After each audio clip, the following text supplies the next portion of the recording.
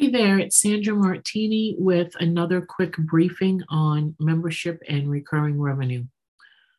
Recently, I was talking with someone and brought up the term a member funded business, also known as a client funded business, essentially, where when you want to grow or expand or increase your marketing, any of those things in your business, rather than whipping out a credit card or taking a loan or using a line of credit, you know that your current clients or members are funding that.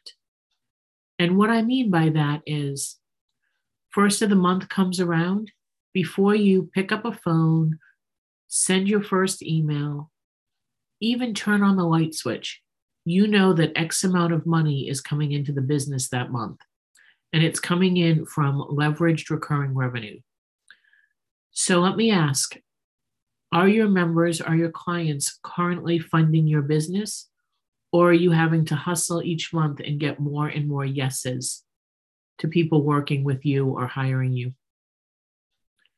Think about that. And in our next briefing, I'll share the one mistake, the biggest mistake that businesses make when contemplating creating a new membership, subscription, or recurring revenue program.